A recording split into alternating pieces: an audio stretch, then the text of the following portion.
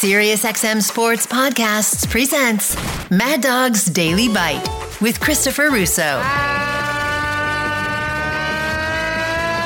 Good afternoon, everybody! I followed, and I was wrapped up in it only because I even mentioned it on the TV, because I was wrapped up in it. Because anytime you get the top two players in the world playing in an event that is not a Grand Slam, it's only 5 or 6 times that's going to happen all year, especially with one of them being older. You had the vaccination issue with Djokovic. So, they'll play a couple times on the clay courts scenario. The outside of the majors, they'll show up at Barcelona, they'll show up in Monte Carlo, maybe in Madrid. I mean, a couple of times. And, maybe they show up at Indian Wells if they both are, in a situation where they're both eligible to play. And maybe if you're lucky, you'll get them once before the U.S. Open. And that is exactly what we got with Alcaraz and Djokovic. So I was paying attention to it. I knew about Djokovic bypassing Toronto, basically right as soon as he made the announcement. And I figured that Alcaraz was going to play Toronto. I was hopeful that Djokovic would show up in Cincinnati, an event that he's won twice. I wasn't positive. It's not like he needs hard court practice, but very happy they decided to play. I looked at the draw. I went on my phone and at the ESPN website, and I looked at the draw in Cincinnati in the early part of the Toronto tournament, and I see that he was the 2 seed, so I knew he was playing, and I figured Alcaraz, after he lost in Toronto, would play too. A lot of times these players, they win the one event, and they say, that's enough, and they bail out on the other event if they're back-to-back. That's what happens a lot for the Miami Open, and that sometimes can happen for Cincinnati. So I was on top of the fact that 2 of them were involved, and obviously since the Wimbledon final, we haven't seen them together in the same event. There hasn't been that many to see anyway, but I made sure I watched their matches in the course of the week. I saw a lot of the Saturday afternoon match with Hurkacz having the match point against Alcaraz, and he missed it an inside-out forehand. He was also up 4-1 in a second tiebreaker, up a set, and he lost that set. So, I was hopeful that Alcaraz would win that match. I probably would not have stayed. I organized my day yesterday to make sure with my tennis buddies not to schedule tennis at 4 o'clock onward. If we were going to play earlier than that, so we all could watch. Tennis guys like that match, Tennis Channel a whole bit, so we can watch the Djokovic Alcaraz, because you're not going to get them very often. They played in the French Open, and they only played a couple of sets, and they obviously played at Wimbledon, and they played one other time in Madrid, so it's not like they're going to play 40-50 times, because the schedules of the 2 of them, Djokovic doesn't want to play that much, and Alcaraz, he'll play plenty, but Djokovic is not going to necessarily show up just because Alcaraz is there. So I was on top of this. I was really, I watched Alcaraz late against Zverev there on Saturday night. I figured he was going to beat Zverev at night, and he did. Djokovic, I thought going into the match yesterday, was going to win. He looked better in the 4 matches prior to the final than Alcaraz did. Alcaraz, played a third set against Tommy Paul, who had beaten him in Toronto, did not play that great against Hurkacz for a while. So I thought there was a chance, and Djokovic beat everybody. He beat Monfils straight sets. He beat Zverev. His Spaniard opponent bailed after a set. So I figured that Djokovic would be there. I wasn't so sure about Alcaraz. So I was ready to go yesterday. I know the match is on Tennis Channel, and that's, a select premium channel, and not everybody has that. So I'm not sure how much reaction we're going to get to it. But let me just say this right out of the gate. And I did not see their match in Madrid, and I had a member guest at Shorehaven in the French Open semis. So I didn't see that either somehow, some way, when they were in the semis on that Friday afternoon when they only played a couple sets. Obviously, we all saw Wimbledon. But that as good a match, in a lot of ways, it was better than Wimbledon yesterday. In a lot of ways. Now, again, the stakes aren't as higher, and it's a best of 3, not a best of 5, and nothing beats the Wimbledon feel. It's Augusta, so nothing beats it on that court, the grass, and everything else. NBC's on a, ESPN on a Sunday morning with the Max and Fowler. That's pretty tough stuff to beat. But as far as the tennis was concerned, and as far as the ebb and flow of the match And as far as the heat, which was exasperating, and throwing the idea that it looked like a couple of different times that Djokovic was going to lose, and it looked like a couple of different times that Alcaraz was going to lose, where he didn't really feel that so much in Wimbledon because, Alcaraz, was played pretty damn well, and you felt was the better player. Yeah, this was best of three. I understand. Cincinnati, I understand. Not the same environment, but as far as quality of tennis was concerned and the drama of it, this was better. That's it. If anybody says differently, they're not paying attention. We're trying to get Jim Courier on today. He called it, or asked him about it. I'll save P-Mac maybe for a little later. Johnny Mac too. This match yesterday was as good a match as you're ever going to see. Djokovic had a 5-4 lead first set. It was 99 degrees on the court at 4:30 in the afternoon. Now, it lessened as the day went along because of shadows, but they started the day where it was in the low 90s and mid to upper 90s on the court. And Djokovic in the old days used to struggle sometimes with that oppressive heat, and he struggled yesterday. He was out on his feet for about a half hour yesterday, where everybody thought, who was broadcasting the final, that he was going to retire. Everybody thought it. He was up 5-4 in the first set. He lost the last 3 games. Alcaraz looked as fresh as a daisy.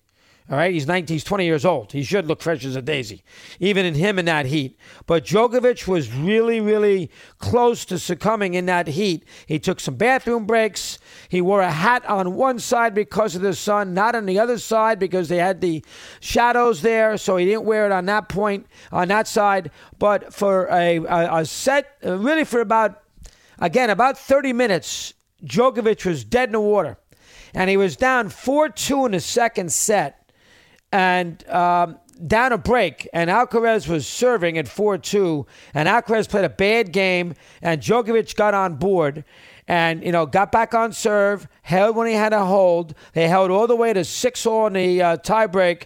Djokovic saved the match point at 5-6, won the tiebreaker, took a clothing break, which I guess you're allowed in oppressive temperatures, which was his second break, came back, and they played an absolutely thrilling third set that went over an hour, that Djokovic had 4 or 5 match points, and Alcaraz, out of nowhere, made incredible shots. And finally, Djokovic won in that third set tiebreak. This was one of the classics you're ever going to see. You never see Djokovic rip his shirt off like he likes to do after he won in a 1,000 event, not a Grand Slam. He did that yesterday. Alcaraz, in his post-match, was talked about his brother being there. He's crying. I mean, Cincinnati has got a long history of great tennis. They've had Federer's won there a million times. That's a tournament that Nadal never won. But Federer won there a million times. Djokovic has now won there 3 times. It was 3 hours and 49 minutes. That is the longest best of 3. I believe 1,000 point tournament final that they've ever had. And it was worth every penny.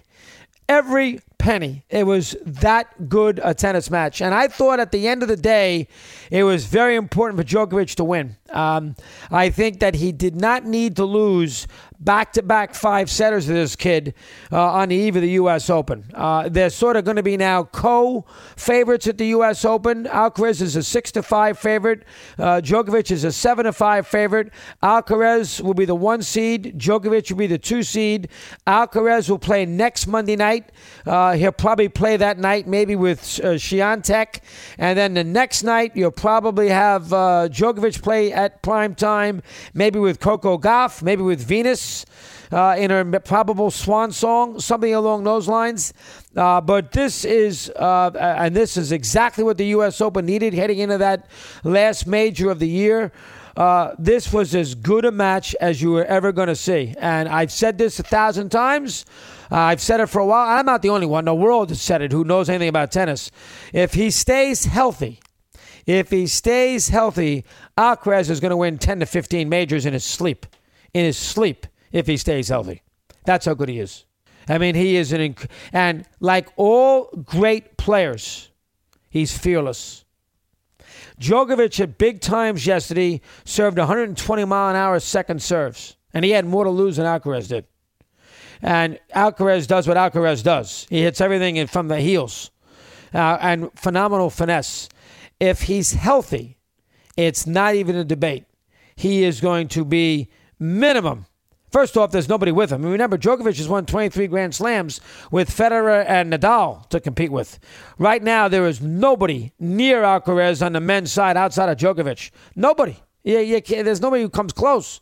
He's going to win 50. He's already got 2. He's going to win 15 in his sleep. And Djokovic, I thought at one point he'd win close to 30. I don't think he will. I know they can win 3-4 more, but I don't know if he's going to win 7 more. But it's fascinating to me to see Djokovic, who was the foil in the 2 other great rivalries that he had with Nadal and Fed, and now he's the foil again when he's on the back 9 of his career. The back 3-4 holes. He's the foil again with Alcaraz. So this is the 3rd guy now that he is going to have a tremendous rivalry with in his career. 3. Now, listen, 3 at different stages. That is, Nadal and him are about the same age. He came up, he's a little younger than Federer, 3-4 years, so he was the upstart with Fed. Him and Nadal are about the same age. Nadal's a little older, and now he's got this one. And I wondered whether this was going to motivate Djokovic when he lost to Alcaraz at Wimbledon. I got my answer. He went into Cincinnati, and remember, I watched every match he played. I was into it. There's nothing else to watch. Baseball, okay. I can't get into preseason football. Outside of Leonard Skinner documentaries, which I'll get into later, there's nothing else to watch. So I was on top of this, and I wondered if he'd be motivated after that Wimbledon final. He's motivated. Now, he could have easily lost yesterday. Easily. The Heat could have gotten him. Alcaraz could have gotten him in that second set tiebreak or at 4-2. So he was, and the third set was nip and tuck, could have gone either way. And if it was a best of 5, I'm not sure if Djokovic would have won. But Djokovic needed to win that. And he showed you why he needed to win when he took his shirt off and ripped his shirt. That tournament meant a lot to him. It was an absolute classic. As Djokovic said, this is a guy who's won 23 Grand Slams.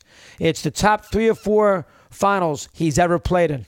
And this is a guy who's won 23 of them.